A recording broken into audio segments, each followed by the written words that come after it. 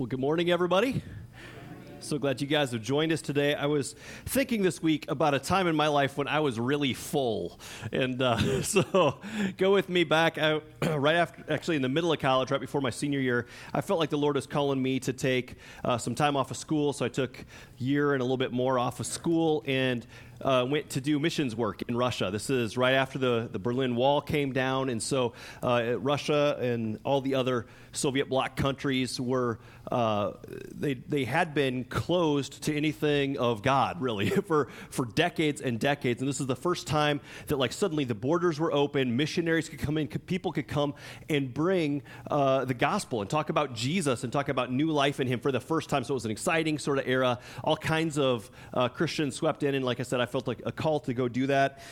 This was in the early to mid 90s, and so I remember doing that. I went and talked a couple of my friends into going with me. We were there for about 15, 16 months, something like that, and it was a great experience. We got to see a lot of people come to Christ. We got to see God do all kinds of cool work and all that kind of stuff. One of the downsides of that era for me and for us is that I didn't really eat very well. We were kind of too busy. I mean, we were like 20-year-old, 20, 21 kind of, and it was a lot of work. They had food available, but it was still like go to the market or go to a bread store to get bread, go to the cheese store to get cheese, go to the milk store to get milk. You had to go to each one of these individual places. If you wanted to go to get meat, you had to go to the market. They'd like flip a sheet back that was like covering animals and like hack pieces of meat out for you. So we didn't really eat meat for like the entire year. We were like, I'm good, thanks. I mean, that's really okay. But it was crazy. And so we didn't really want to spend that much time or energy or whatever to really eat well. So we didn't. We ate mostly, we lived on bread and cheese. For a season, I remember we bought this like 20 or 25 pound box of crackers that sat in the corner of our room. And anytime me and my two roommates were hungry, we'd go and get some cheese out of the fridge because we'd buy kilograms at a time. We'd buy huge amounts of cheese, go slice up some cheese, and we'd have it on crackers. And that was our meal, probably like 5 nights out of 6. That was what we'd have for supper. When I came back, my mom was seriously concerned about me. It's the thinnest I've ever been, and I don't mean that in a good way. It was like skin and bones. She was super worried about me and about us. But it's like I said, that was one area that we just didn't serve ourselves or lead ourselves particularly well. I can remember there's lots of times, Sunday afternoon or sometimes at night, we'd be sitting there just waiting to fall asleep, and somebody might say, "Oh, I'm thinking about a steak from, or whatever, like chicken. What about, you guys remember getting pizza and whatever? And, we talk about that. We were kind of dreaming about and longing to be filled with some of the food that we had grown accustomed to back in the States. Well, I remember we'd probably been there, 6 or 8 months, quite a while, when one of our teammates, their parents came to visit. And they probably saw how we were eating and how we were looking, and they decided they want to take the entire team out for a meal. And so they found this place in the middle of St. Petersburg, Russia, again, in the early 90s, that was sort of like an American all-you-can-eat buffet. Okay, I mean, like it was amazing. So we hopped on a bus. You had to take a bus, and we went through the city, our whole team. We got off, we walk in, and it was like the angels sang, light came down from heaven. I mean, it was like there was like 3 huge buffets. Like one was like salad bar, and I mean, it was like everything salad bar, right? I mean, it just went on, and there's all kinds of fruits and veggies and stuff you can throw on top of that, and you're like, oh man, that was awesome. The next one was like main courses and sides. And it's something like what heaven's going to be like. I mean, it was amazing. And then they had one that was designated for desserts, right? And you're like, the whole thing, like dessert bar. I'm like, this is my kind of place. And so we sat down, and they pay, the teammate's parent, kind of dad, basically said, you guys just, help yourselves, get as much as you want, whatever. This is all you can eat buffet. It's on me. Enjoy. And so we went through, and I remember we went through, we're supposed to, just to kind of check the box. I started at the salad bar. You're supposed to do that. I did it, right? So I went, put a little bit of salad on my plate, some cheese and croutons and some veggies and stuff on top of it. Went back, ate it. I'm like, okay, that's out of the way. Now let's bring on the main course, right? So I can remember I went through and they had like ham and like chicken and potatoes. And I'm getting all this kind of stuff, fill up the plate, come back, and all of us, we're just sitting there going, oh, that's so good. We're eating and eating and eating.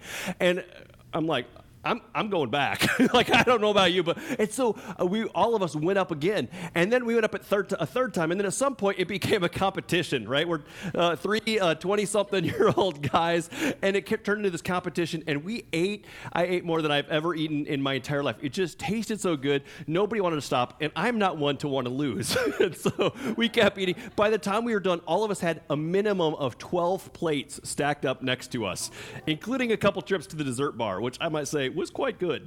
And I have, like I said, I have never been so full in my life. And I don't necessarily share that in a good way, right? But we were full. I had been craving and dreaming and longing to fill my stomach, my gut with food from home. And it was so nice to sit there, and we enjoyed the company. We ate. In fact, we were so full that we hopped back on the bus to go back to where we lived. And all of us, we were like in our own row, kind of diagonally reclined back. And every time the bus turned, made a turn, we were all like, oh, we were full to overflowing, I might say.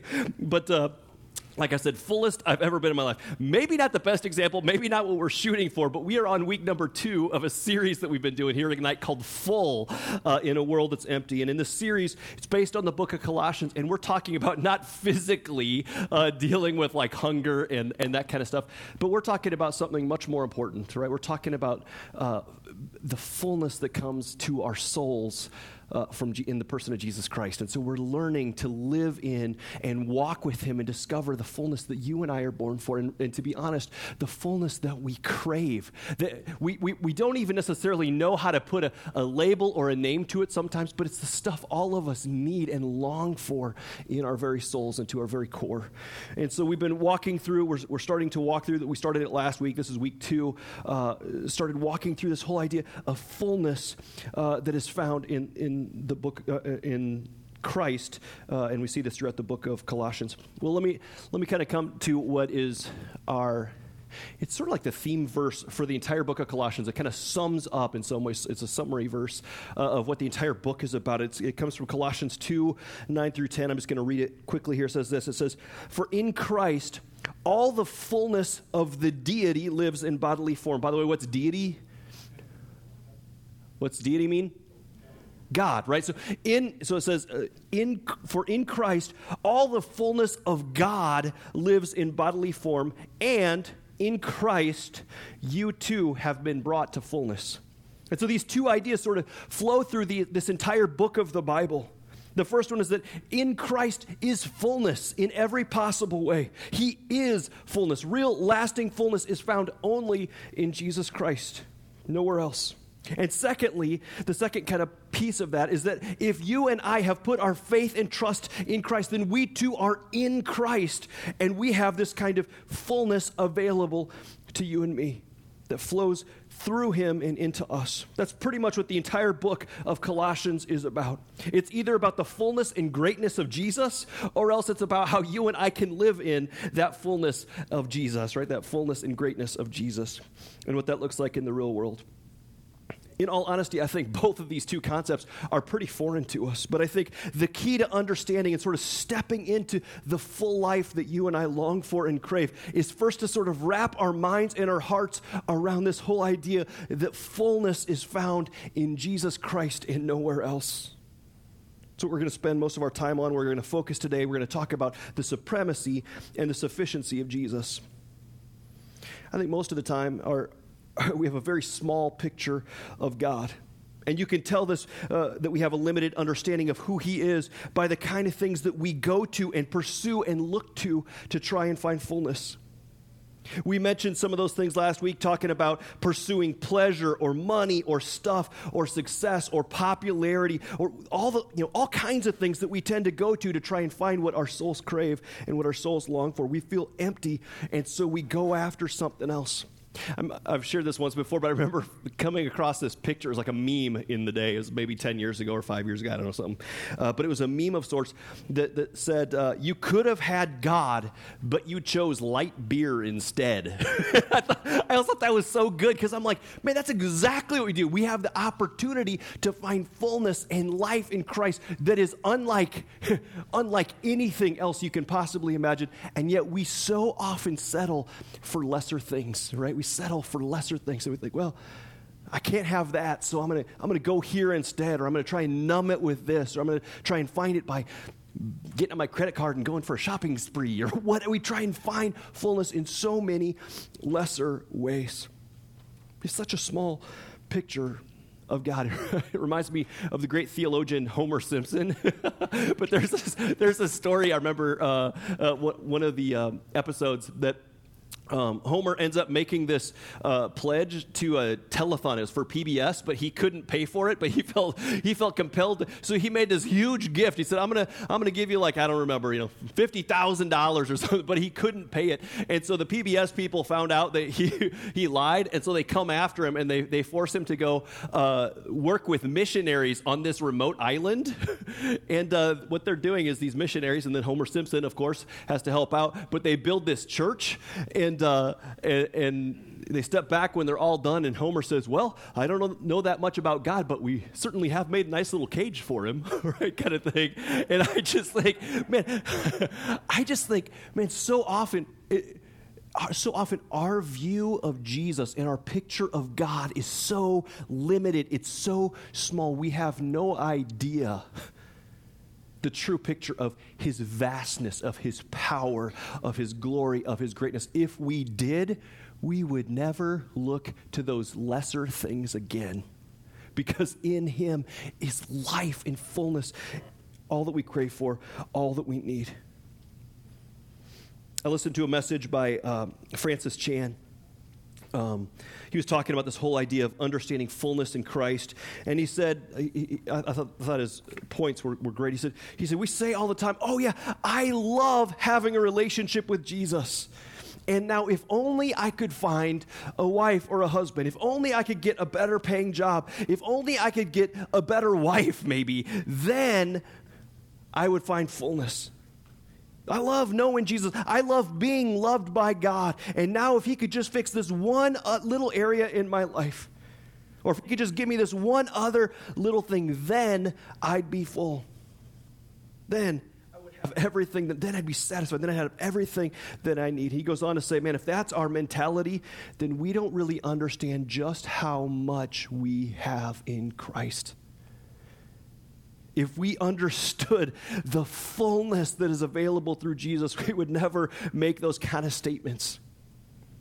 He said it's basically like saying, man, if I could have everything that Bill Gates owns. By the way, Bill Gates' net worth is about $100 billion, right? Billion with a B. If I could just have what Bill Gates has, and this music stand, right? Oh, then I would have, or if I could just have all that Bill Gates has and this little coffee cup, then my life would be complete. He's like, and, right? That's what, you're out of your mind. It's just that foolish. It's ridiculous, but that's what we do. You don't need Jesus and some little trinket. You need Jesus, right? If you do, if we do need those kinds of little trinkets, then we don't really understand the fullness of life that we have in Christ. Well, that's exactly what's going on in the Colossian church. They've started adding things to Jesus. All you need is Jesus and something else, and then we'd have it all. In their case, they wanted Jesus and some special knowledge. They wanted Jesus and some other kinds of things. They're adding things to Jesus. And so God uses the Apostle Paul to sort of speak into these Colossians, into this Colossian church, and he does it in chapter 1, verses 15 through 23. And in it, God gives us one of the most compelling and complete pictures of the supremacy of how great the vastness and the sufficiency of Jesus in the entire Bible. So we're going to go ahead, we're going to read it, we're going to walk through it, and then we're going to dig into it a little bit. Starts like this, verse 15. It says, the Son, I'm just going to insert Jesus every place it's talking about Jesus, okay?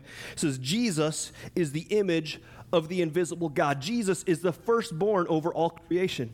For in Jesus all things were created, things in heaven and on earth, visible and invisible, whether thrones or powers or rulers or authorities. All things have been created through Jesus and for Jesus. He, Jesus, is before all things, and in Jesus all things hold together. And Jesus is the head of the body, the church. Jesus is the beginning and the firstborn from among the dead, so that in everything Jesus might have the supremacy. For God was pleased to have all of his fullness dwell in Jesus, and through him to reconcile to himself all things, whether things on earth or things in heaven, by making peace through Jesus' blood shed on the cross. Once you were alienated from God and were enemies in your minds because of your evil behavior. But now, God has reconciled you by Jesus' physical body through his death to present you holy in his sight, without blemish and free from accusation, if you continue in your faith, established and firm, and do not move from the hope held out in the gospel. This is the gospel that you have heard and has been proclaimed and is being proclaimed to every creature under heaven, and of which I, Paul, have become a servant. Now, I just want to, there's at least 7 different things that 7 different pictures that God is giving us of who Jesus is in the midst of this. I'm going to walk through these, some of them quicker than others, but it's a mind-bogglingly big picture of the supremacy of Christ. And we're going to take it apart. I'm going to look at each one individually, then we're going to try and put it back together, and then we're going to have some time to worship at the end, because I think it'll be awesome. So anyway, here we go. First one is that Jesus is the image of God, right? God is not hidden. You don't have to wonder what God is like, and there's not 2 different gods. There's not an Old Testament angry God and a New Testament merciful God. There is only one God, and in Jesus, we get a picture of the one and only, the true God, God the Father, God the Son, and God the Spirit. Jesus is God, which we'll see as we kind of go on from here in the next one, and is therefore the perfect representation of God. He's the image. The Greek word is actually icon, right? We know that word. He is the icon, a picture in human form of what God is really like. God has made himself known to us through Jesus so that you and I can come to know him, so that we can see the forgiveness and the grace and the truth and the wisdom of Jesus, and know that that is what God in all of his totality is like. He's a God who has revealed himself to us. He's knowable through Jesus. He's the image or the icon of the invisible God. Second one, Jesus is the creator, the king of everything. And this is where it starts to kind of take it up a notch. The implication is clearly in showing that Jesus is God. I mean, listen to this language. Jesus is the creator. It says, all things were created in him or through him and for him. And that's talking about Jesus. Jesus is the creator. Everything that you see has been created by Jesus. And in case we don't understand what everything means, they kind of give us a little list and start giving us some examples of just what that means. He lists some examples saying he created the visible and the invisible. Now, that's crazy, right? I mean, he's saying not only did God create everything, the all matter that we see in the here and now, the chairs, the people, I mean, all the basic elements that go into everything, right? The earth, the sun, the stars. Not only did he create that, not only did he create you, but he created things that are invisible, right? Things that you can't see as well. I'll give you just a few examples. He created love, right? I mean, that's something you can't see. He created air. He created the things that are on the atomic and subatomic levels, things that you can't see with your naked eye. He still created that. But even emotions, feelings, hope, love, I mean, all these kinds of things were created through Christ. I mean, think about that for a second. Christ was the creator. He was the one that spoke. Through him, everything spoke and everything came into being. There was nothing before him, and afterwards there was everything.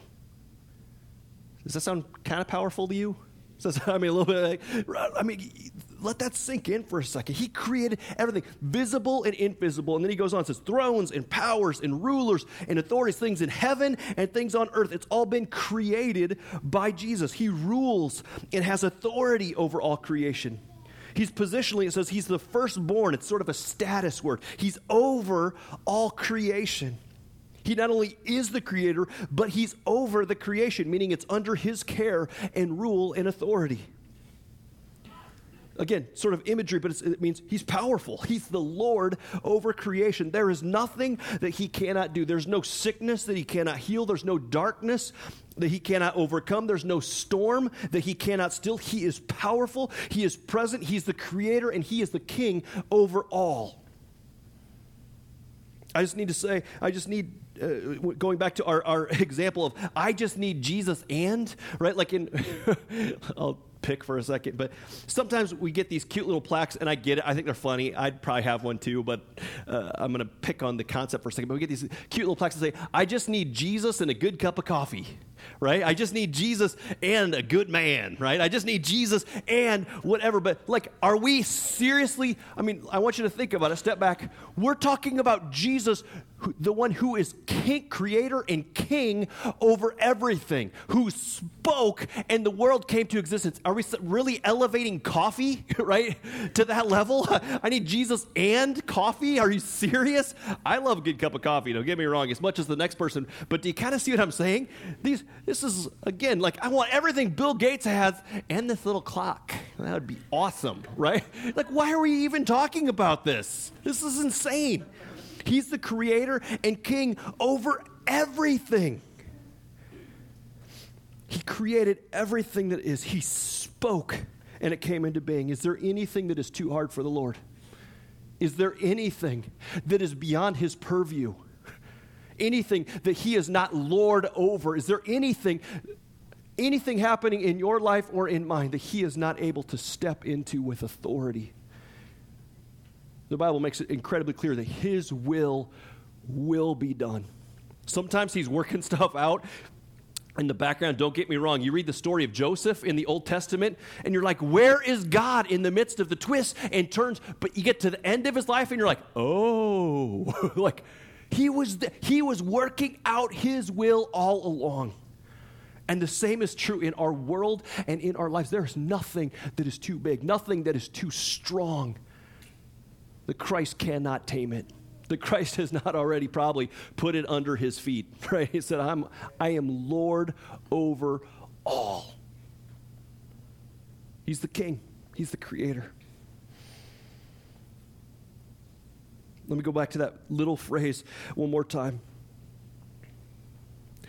Everything is created by Christ or through Christ and for Christ. Let me just camp out on that little phrase for just a second, because I think probably the most important questions in life get answered by that little phrase. And by that I mean the big questions of, like, why am I here? What is the purpose of my existence? Do I matter? The big questions of life get answered in those two, that one was two different parts of a phrase, but that you are created by him. And by that part, I just mean, like, God crafted you. He made you. He has plans for you. He has loved you. You matter because you are made by God. You're made in his image, right? He looked into the future, and he's like, I need a Chris, right? I need an Aaron. Like, he handcrafted you. He put you here for a reason. You are made by a creator who loves you, who has great purpose for your life. You're created by him, but you're also created for him. Can I just hit the pause button, just say, man, despite what our world would tell you, your life is not about you. It's not about you being in the spotlight and being, oh man, sorry, I'm taking a tangent in my head, but I'll stay on track. Right, we're made for his good pleasure. We're made for his glory. We're made for him. That's what our lives are about. I remember hearing one time, our lives are like a mirror, right? They're like meant to reflect the glory of God. As he shines on us, we shine it back out. We reflect his glory, his goodness, his power, his whatever, to a world that desperately needs Jesus, right? That's what we're about. We're about living for him and with him and for his glory. We're created by him and for him. We're not just left here on our own. We are created for a great purpose to bring glory and pleasure to him. Yeah. So Jesus is made as the image, the icon of God. He's also the creator, the king of everything. I should keep going. Let's keep going here. Third one is this. Jesus is outside of time. I just think this is kind of cool. Colossians, it's verse 17, right? It says, he is before all things. And it goes on to say, he is the beginning. If you read in Revelations, he says, not only is he the beginning, but he's also the end, right? He's the Alpha and Omega, right? This kind of thing. He is before all things, which means he is outside of time. Before there was anything, you know who was there? Jesus is what the passage is saying, right? And after everything is done, everything is gone, you know who's still going to be there? Yes, that's right. Absolutely. From the mouths of babes, you have ordained praise. That is awesome. Jesus, right? That's totally. He will be. Why does this make a difference? Can I just say this? Why does this make a difference? Man, how many of us worry about the future? How many of us worry about or stress about or try to organize or arrange and try and take all the weight of the world on our shoulders because we're trying to make sure that in the future we've got everything worked out? Anybody ever do that? Yeah. Only me? No, yeah, right. And this passage reminds us, you know what? There is a Savior named Jesus who is both, he's the creator, he is the king over all, and he is outside of time, which means before and after anything in your life, he is there, and all during the middle as well. He is present, he is powerful, and he holds all things in his hand. There is nothing too big, nothing too hard for the Lord. You know what? So much of the weight we carry around, you know what we're supposed to do with that? We're supposed to drop it at the feet of Jesus and follow and trust in him. Now, I know, there's all kinds of things we can say with that. Well, yeah, that doesn't mean I have to do anything. And yeah, I get it. Yes, do we still have to live out our lives? Yeah, but we don't have to carry the weight of it because we've got a Savior, a God, a King that is outside of it. He's bigger than that. You don't need to fear the future because Jesus is already there. He will be present and faithful. He is enough. Whatever may come, fullness is found in him. Fourth one. We'll go on to this. Jesus is the sustainer of all things. I thought this one was fascinating. He holds all things together. In Jesus, all things are held together. That's a fascinating one.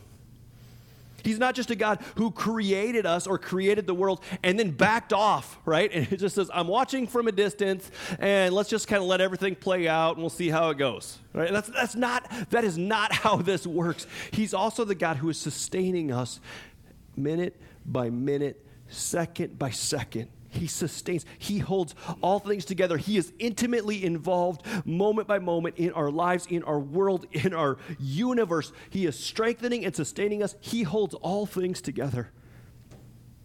He's holding us together. Every time we take a breath, it's a reminder of his sustaining presence of Jesus, holding all things together, sustaining us. I read an article this week, and it was this whole idea came up maybe, 5 or 10 years ago, but a fascinating little protein called laminin, and it was I think came into spotlight, especially in Christian circles through Louis Giglio. But anyway, this protein called laminin is something that basically it's the glue that holds our cells, our bodies, and our organs all together. Laminin basically has arms that hold together our skin and our organs, our cells even together. It provides support and attachment for us in our bodies. And the crazy thing about this protein, laminin, is that it literally is in the shape of a cross. Isn't that cool? It's literally, that's the shape of it. This is out of a secular textbook, by the way. That's not even like a Christian interpretation of it or something. It's in the shape of the cross. Now, I'm not literally saying that this is intentional, that God made it that way, but He might have, right? Intentionally, right? He might have. Like that's, but the thing that's cool, I just thought this was awesome. But in the same kind of way, Colossians tells us, God is telling us through Colossians that Jesus literally holds all things together like that. He's like the laminin in our bodies. He's the laminin in creation, in our world, in our universe. He is the one that sustains and holds all things together. He's present. He is powerful. He is our sustainer. Why does this matter? Because he is more than enough to hold you together as well. No matter what comes, he can sustain you. He can strengthen you. He can heal you. He can put the pieces back together in your life. He's enough to hold things together no matter the storm. I wonder if some of us need to hear that today and just be reminded when our worlds feel like they're falling apart, when internally even we're struggling and we feel like the bottom is dropping out, to know that Christ is not only creator God, but he's also sustainer God, right? That he is present and will hold all things together. Some of us today probably just need to turn back to him and say, Jesus, would you take the pieces and would you just hold them together? Would you heal and sustain and give strength and life to me once again? Some of us just need to turn towards him and let him put the pieces back together in our lives. Fifth one is this. Jesus is head/Lord over his church, right? He's the head of the body, the church. It talks about. Here's literally what this means. He is the head. He is the king. He is the Lord. He is the leader. He is the one that is in charge of his church. His church, which is who? Us, his people, right? You and me, anybody that has put their faith and trust in Christ. He says he is the head. He is the king. He is the Lord over.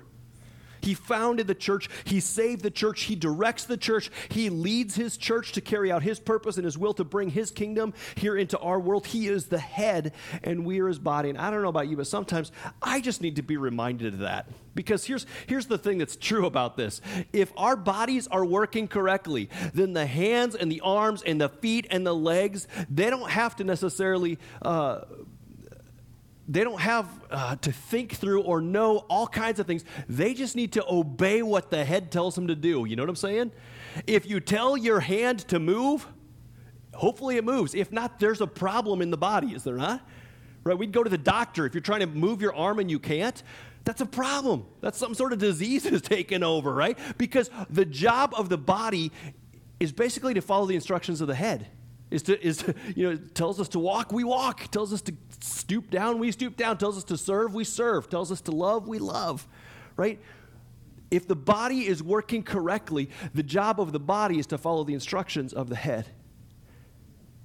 Well, in that kind of way, right? God says Jesus is the head of the body, and you are all members. You are meant to be a part of the body. In fact, you are. If you're in Christ, you are a part of the body. And what's our role? Our role is to follow the instructions of the head, right? We're supposed to follow Jesus in this deal. And that's not just a good intellectual thing of saying, oh, yeah, I'm a Christ follower. No, I mean, that's real practical hands and feet kind of stuff. What does Jesus say? Does he say we're to serve the poor? Well, guess what the job of the body is? To serve the poor, right? What's the job? I mean, are we supposed to worship God? Well, guess what? Our role is to follow what Jesus says, right? To live what he says. That's just part of the deal.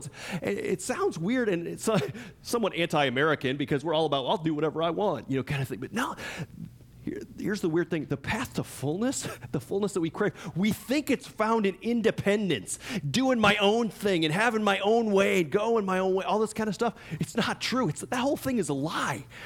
Fullness is found as we yield to Christ, as we walk in Christ. We'll get to that even more in a second. But man, that's where the good stuff is at. I have to say the cool thing too is it also takes so much of the weight off of us. It does. Jesus says, my yoke is easy and my burden is light. You want to know why that is? Because I don't have to understand everything about everything. I don't have to try and control everything about everything. I don't have to have all the answers. You know what my job is? I'm trying to follow to the best of my ability. I'm trying to live with him and in him and follow him because he's the head. It's true for all of us, I have to say, especially as a pastor. I find that incredibly comforting at times.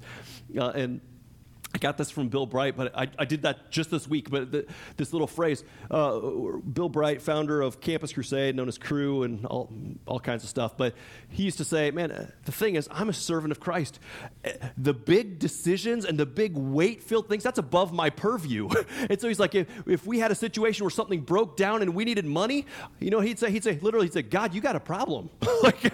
He's like, I'm not the head. God, but you see how that takes the weight off of us? He's the one that's in control. He's the one that's king. He's the one that is head over all for his body, his church. That's you. That's me. Our job is to simply follow where he leads. His yoke is easy and his burden is light because he's in the yoke with us. He's doing the heavy lifting. He's got the vision. He's got the direction. Our job is to follow along with him. It's really that simple. And like I said, as a pastor especially, I find this incredibly comforting. I did it just this week where there's some weighty stuff that was weighing on me. I'm like, I feel the temptation and the whatever. I got to have an answer. I got to know what to do and I got to whatever. And Christ just reminds me, yeah, I got this. I'm the head over the church. I got this. Your job is to follow me. And that's not just for pastors. It's for you too. Your job is to follow Christ. He's the head. Okay, I have no idea where I am, but we'll just kind of keep going from there. Number 6, Jesus is the source of resurrection. He's the source of new life. I'm going to read this verse 18 and then 20 through 23 because I want you to get the full picture of this. He says, He, Christ, is the firstborn from among the dead, so that in everything Christ might have supremacy. I love that. For God was pleased to have all of his fullness dwell in him and through him to reconcile to himself all things, whether things on earth or things in heaven, by making peace through his bloodshed on the cross. Verse 21, once you and me, we were alienated from God, and you were enemies in your minds because of your evil behavior. But now God has reconciled you by Christ's physical body through death to present you holy or perfect in his sight, without blemish and free from accusation. If you continue in your faith, established and firm, and do not move from the hope held out in the gospel. And he says, this is the gospel. This is the good news. This is the central message about Jesus that spreads like wildfire in the first century and is still increasing and expanding today. This simple message is still transforming people's lives. It's transformed my life. It's transformed some of your lives today. Jesus is the source of resurrection. He is resurrection. He is new life, right? I mean, it goes back to what we talked about in the last series. Not only is his resurrection good news for Jesus, which it is, right? He conquered death. He conquered hell. He conquered sin, right? He has come back. He is victorious. But it's good news for you too. It's good news for me too. Our faith, this is the foundation of our faith. Because he lives, we can live. Because he conquered death, there is eternal life available to you and me. And he goes on to talk about it, right? That's available as we put our faith and trust in Jesus. That's where it comes from, as we hold on to the hope that we have in Christ because he has died for our sins and has conquered them and come back to life. Now he offers to bring us back into relationship with God the Father and right, all of God, right? To have a spirit live inside of us. He's assured us of forgiveness for our past. He says, I will be with you always in the present. And he assures us that there is eternal life waiting, starting today on through to eternity. It's available. That's the hope that we have in Christ. If you hold on to that, if you continue to grow in your faith in Christ and walk with him and in him and follow him, right? That kind of thing. He said, man, there is a glorious future in store for you. You have nothing to fear. You have nothing to worry about. There is, yeah, I got an amen from back there. There is fullness available to you through Christ because he is the source of resurrection. He is the source of new life. Why does that matter? Man, it matters for everything, doesn't it? It matters for us to know that we can be made new. We can put that crap from our past behind. Our past does not have to determine our future, right? Our past can be cut off, snipped off, and thrown into the deepest part of the sea, right? The Bible says, put a no fishing sign in there, right? It can be cast off of us as far as the east is from the west. We can be freed and forgiven and made new And Christ says, man, I have something in store for you. You can't even imagine. I will come and forgive you for your past. I'll be with you in your present. And just come and follow me. It's going to be better than you could possibly imagine. I have life in store for you. New life. Oh, it's the good stuff, friends. Fullness is found right there. If you have never opened up your heart and life to Christ like that, do it today. You do not want to miss out on this. And that takes us back to the last one, which is, again, sort of the theme of our entire series. But Jesus is fullness, if you can kind of go on to that one. Jesus is fullness, it says.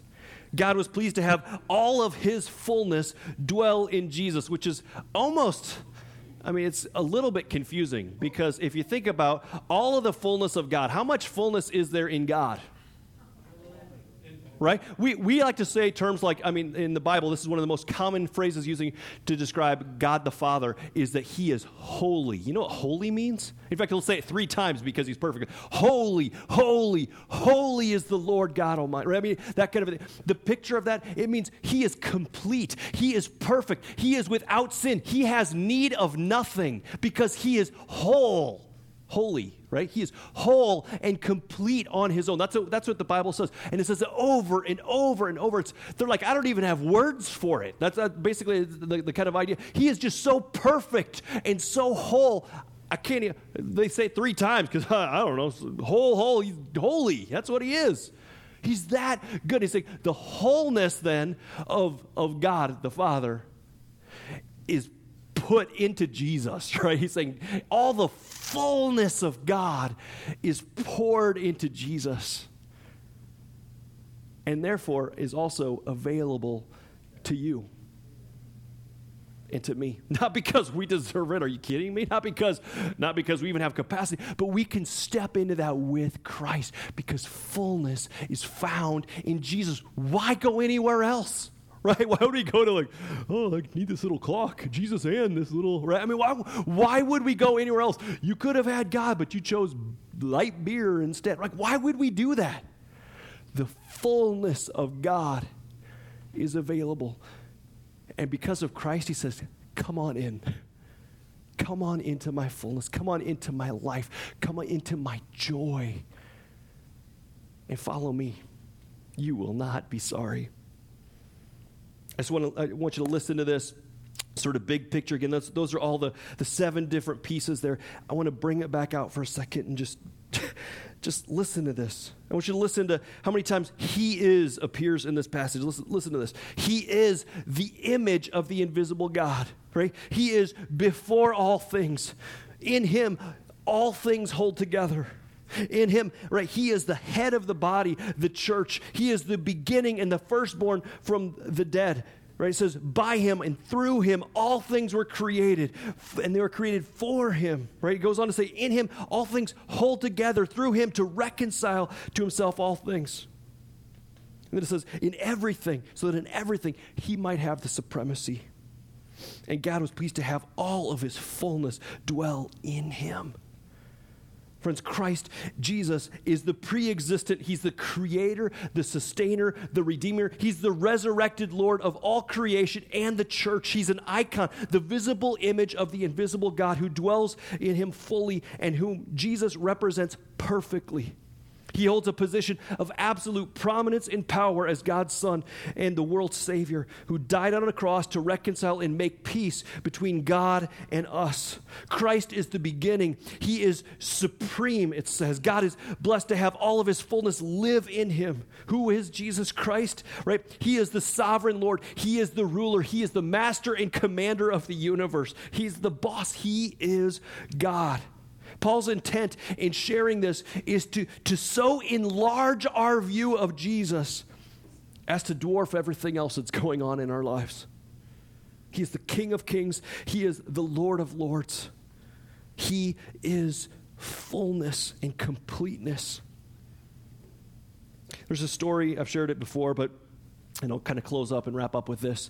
But it says this, Donald Barnhouse, well-known pastor and scholar and author and all that kind of stuff in the 20th century, he talked about going back to Princeton Theological Seminary to speak. He got invited back like a dozen years later, and one of his professors, Dr. Wilson, came to Miller Chapel to hear him speak. And the close of the meeting, this old professor came back up to him, and he's kind of an eccentric fellow. He kind of cocks his head to one side, and in his characteristic way, he extends his hand out and says, "If you come back again, I won't come to see you." And you're like, "What? I won't come here to hear you preach again." He said, "I only come once." He said, "But I'm glad you're a big Godder." He says, "When my boys come back, I always come to see if they're a big Godder or a little Godder, and then I know how their ministry is going to be." Barnhouse was like scratching his head. He's like, "What are you talking about?" And he goes on to say, "Well, some men have a little God, and they're always in trouble with him. He can't do many miracles. He can't take care of the inspiration and transmission of the scriptures to us. He doesn't intervene on behalf of his people. They have a little God, and I call them little Godders." He goes on to say, "But then there are those that have a great God. He speaks, and it is done. He commands, and it stands fast. He knows how to show himself strong on behalf of them that fear him." He says, "You have a great God, and he will bless your ministry." He paused for a second, and he smiled, and he said, "God bless you," and he walked away. Now, I think there's something in that is so right on. People are always in difficulty with their faith because their God is too small. If they could just once see the true God, the true Jesus, right? If they could just once get the perspective that sees him as filling all in all, then the difficulties of this life would rapidly diminish to their proper proportion. Christ knows all. He is all powerful. He is unchanging. He is eternal. He is never failing. He has never made a mistake. There is never a moment when something happened that he didn't see coming. He's always known. He has always decreed all things. The question is, are you a big God, or do you have faith in a God, in a Christ, in a Savior like that? Because there is one true God. He is all sufficient. Everything that you need, fullness in life and joy, the answers that we are looking for, they are all found in him. He is everything. He holds life and joy and peace and forgiveness in his hands. He is all sufficient. He is the one-stop shopping center, right? So why would we go anywhere else? He has everything that we need, everything that we long for. He is everything that we long for, whether we know it or not. He is supreme. He is full. He is sufficient. Now, this has all kinds of implications, all kinds of application, but today I just want to keep it pretty simple. I just want to keep coming back to, why would we go anywhere else?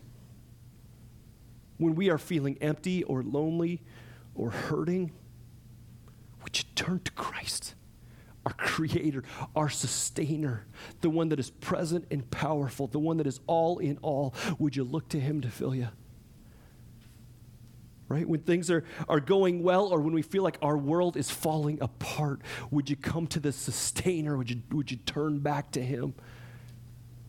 When things are going well and he shows himself faithful, would you come back to him and just express your joy and your worship to a God that is so worthy, that is so deserving?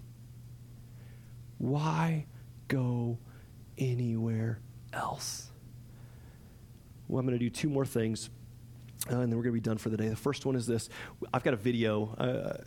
It's kind of a remix of one that we've shown before, but it's from a African-American pastor from, I think this is in the 70s. It's one of the best messages probably ever done anywhere. And so we're going to listen to this as a way to kind of lead us in. And then I want us to spend our last minutes together just worshiping King Jesus together. All right? Let's roll the video. I'll pray, and then we're going to worship. The Bible says, "My King is the King of the Jews. He's the King of Israel. He's the King of righteousness. He's the King of the ages. He's the King of heaven. He's the King of glory. He's the King of kings, and he's the Lord of lords." That's my King. I wonder, do you know him? He's the greatest phenomenon that has ever crossed the horizon of this world. He's a sinner's Savior. He's unparalleled.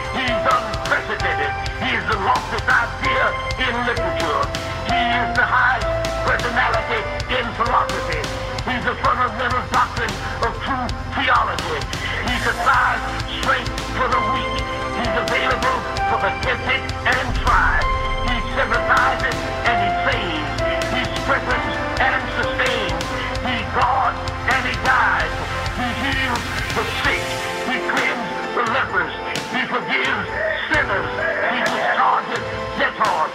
He delivers the captive.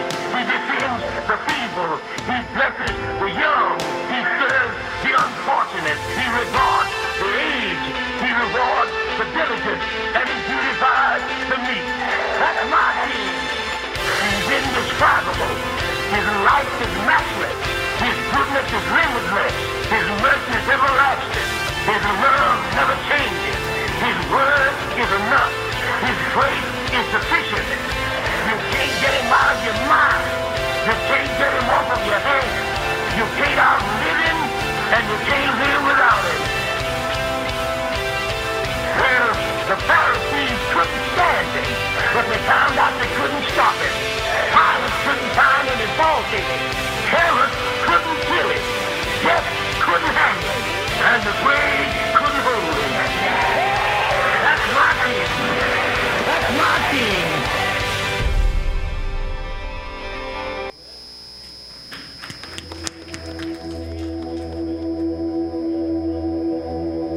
For being such a great God. We thank you for being all-powerful, for being all-knowing, for being present and Lord over creation. Thank you for sustaining and just being at work here in our midst and in our lives, in our universe, that you are here. Lord, I pray that even in these moments that our hearts would just bubble up with praise, would bubble up with worship. Draw us close, lift our eyes to you. May our picture of you, may you increase and may we decrease, God. Be honored, be glorified. We love you. We thank you for your greatness. It's in Jesus' name that we pray. Amen. We're going to take some time to just praise Jesus. And the song, Jesus is Better, is going to fit that just perfectly. Let's sing it with all our hearts.